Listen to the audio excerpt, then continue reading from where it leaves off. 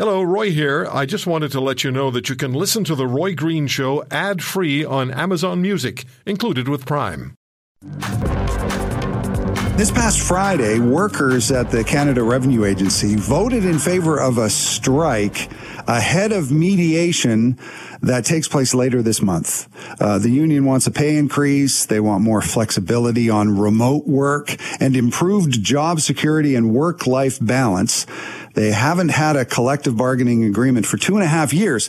So if this happens, it could have a big effect on a lot of things, such as your tax refund, certain services like benefit payments. According to Canada.ca, the website, they say benefit payments would be prioritized. The Canada Child Benefit would continue during any labor disruption. But there are still a lot of questions. Kelsey Campbell is the executive producer of this show, and she's with me now to talk about taxes in general and the general tax situation. Hi, Kelsey. Thanks for joining us. Hey, Martin. Happy Easter. Yeah, happy Easter to you too. It's not the weekend you want to think about your taxes, but I guess it's coming up. Are you one of those people who gets their taxes done really early? Yeah, so this is what I'm thinking about. You reach March, you reach spring, things are greening up, the sun is coming out, we're not seeing so many temperatures in the minus, and then yet it's just an anxiety-induced season because we always have that tax deadline looming in our heads. And for me, I just can't believe, every year I'm like, okay, as soon as the tax documents pop up, it's usually kind of end of February. I'm like, I'm going to get this done for March 15th, so it's just done and out of mind. And then April 30th always starts creeping up, and it's just panic, panic, panic. So last weekend, I pulled 2 all-nighters. Nice. And filled. I'm a big Excel spreadsheet girl, but I have a rental and I have work from home expenses, and I try to detail everything and go around my car and all in my house and all over the pockets of my jackets and pull out receipts and go back and try to figure out everything I need to claim. And every year at this time, I'm like, okay, never again. I'm going to just keep my spreadsheet updated month to month, or every day when I come home, if I've got expenses to add, I'm just going to put it in the spreadsheet. And I'll find myself right back here making this promise to myself next April. That is hilarious, because that is exactly what I do. Every year I say, I'm going to get everything in order, and I never do. And now taxes are way more complicated than they were even 3 years ago, because so many people are working from home, and then all of a sudden they have all these different deductions. So do you do your own taxes? I prepare my own taxes. I get all of my spreadsheets in order, and then I do use an accountant. And getting the right accountant, if it's more complicated than a single T4, and not a lot of people are lucky enough to just have one T4 and be able to go onto the CRA website themselves, file, easy, boom, get your return or make your payment. But I would say having the right accountant that's willing to find every drop of blood out of a stone has been a game changer for me. And every year I'm like, what am I missing? What more should I be thinking about? And every year he blows my mind and reminds me of something that I've overlooked. Yeah. But again, this is when I feel for accountants. They're pulling all-nighters. They're working 7 days a week because that last minute everyone's getting in, and then you're annoyed with them if you're getting it. All of your details and your T4s and other forms to them on April 28th, and they're like, I don't know when I'm going to be able to get this in. Then it's like, come on, man, there's a deadline in 2 days. You got to do it.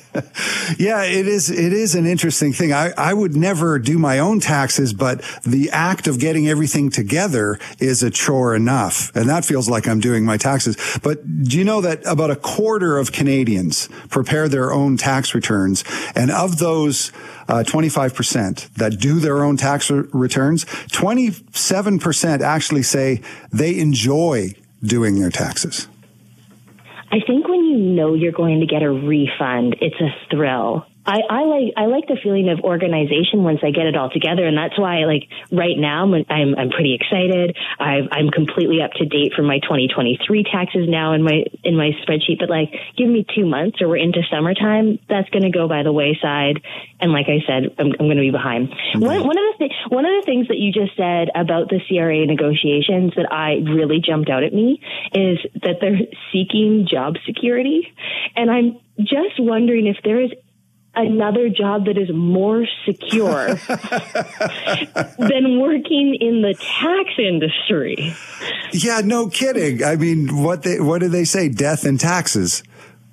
Yeah, because next year, they're going to decide that Canadians don't need to file taxes anymore. So we're going to lose all the staff in the CRA. I don't see that happening. Yeah, that's a good point. And the whole idea of your tax refund being delayed, to me, I mean, that's a sacred thing, your tax refund, because we have this sort of agreement with the government that they can take our money in advance off our paychecks, most people, in advance, the tax money, and we'll give that to them, but we get our tax refund when we do our taxes.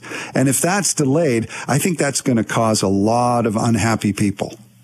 It's stressful, and it is something that I really do bank on. I budget in that tax refund. That's what's going to pay for my property taxes, and I pay annually for my car insurance from that refund every year. So when you're planning on it, it's a bit scary. And again, we don't know yet. The CRA was reading their statement, and the government is going to do everything in their power to make sure that they reach an agreement before next Friday.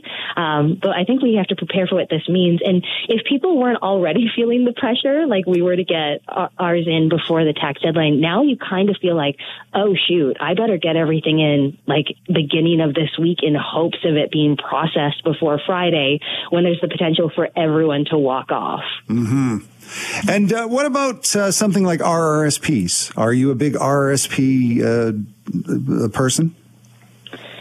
I have very mixed feelings about RRSPs. I think it depends on what your family income situation is. My grandparents they were completely up to date in RSPs, and then they always struggled with trying to pull it out. And for me, I'm really, really big on tax-free savings, and I've gone the route of doing tax-free savings account, having that filled to the brim, and then having it in investment accounts, because you can also do, GICs and investments through your tax-free savings account. And that's been my comfort zone to this point. Right. That's the main thing I've tried to put into my kids, to instill into my kids, is use the tax-free savings account when you're young, and put it in real, like stocks or things that are a little riskier, but can go for the long term, because the tax-free savings account when you're young is just the greatest thing.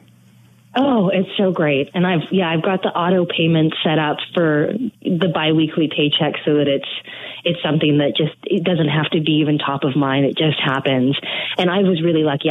My mother's a banker and has always been a banker. So saving money, saving for retirement has always been a number one priority. And I know it's something that often comes up when we talk about savings and retirement, that there's this hope. Parents always wish that these were things that were discussed at an early age in school, and that was a part of the curriculum, because it's really tough when you talk to people who are looking 15 years down the road at retirement, and you're like, okay, well, what's your savings situation? And they're like, savings, RSPs? And that feels a bit frightening once you get to a certain point. And at that point, to do the catch up, it's really difficult. Yeah, I think you said a mouthful there. I think financial literacy should be taught more than it is, especially in high schools. I think that's a huge thing. Totally. Just being able to process. It's really like when you say the term retirement to a 16-year-old, like you're just, yes, I intend at 16, yes, I intend to retire someday, but how you get there, there's no there's no clear blueprint at that age of what that looks like or why you would need to think that far in advance. Because 50 years down the road at 16 just seems like a future you problem, big time. That's like a different person. So, Kelsey, before I let you go, how are you celebrating today? I'm hoping there's a big feast in your future. Yeah, I'm just getting the Easter eggs ready to go, and we're going to have a bit of a scavenger hunt for my kiddo. I've got a 3-year-old, nice. And the party will continue outside. It's very, very windy where I am right now. But Martin, if I can, just on the tax front, because I know that everyone wants to get more money out of their tax returns, and if I've missed you for this year, maybe for next year, I just want to share a couple of things that I just didn't know about. If you are someone who can track and keep receipts, any health expenses that are out of pocket, even if you have a prescription that's covered 50% or 75%, whatever it is, the extra amount remaining, you can claim that. And one of the biggest things that jumped out now that we have so many people with allergies, if you're diagnosed with celiac, you can claim all of your gluten-free foods that you purchase at the grocery store. But this is where tracking and keeping those receipts can feel really, really tedious. And then you have to, in order to get that refund, you need to spend it's about $2,100 a year on health expenses. But that can include hospital parking if you have to go to an appointment. Like, all of those things really add up over a year. And so if you're someone who tracks, that can be quite a game changer. Right. And use your phone, because there's probably a lot of apps, but even just taking photographs of receipts is probably a good idea. It's a great point. The apps that exist now. Yeah, I just thought the celiac thing, I just feel like everyone I talk to has someone in their family that is celiac. And we talk so much about inflation and the cost at the grocery stores. And this is one sure way to be able to claw back a little bit of money when you're spending extra in the natural food section of the grocery store. If you want to hear more, subscribe to The Roy Green Show on Apple Podcasts, Google Podcasts, Spotify, Stitcher, or wherever you find your favorites. And if you like what you hear, leave us a review and tell a friend. I'm Roy Green. Have a great weekend.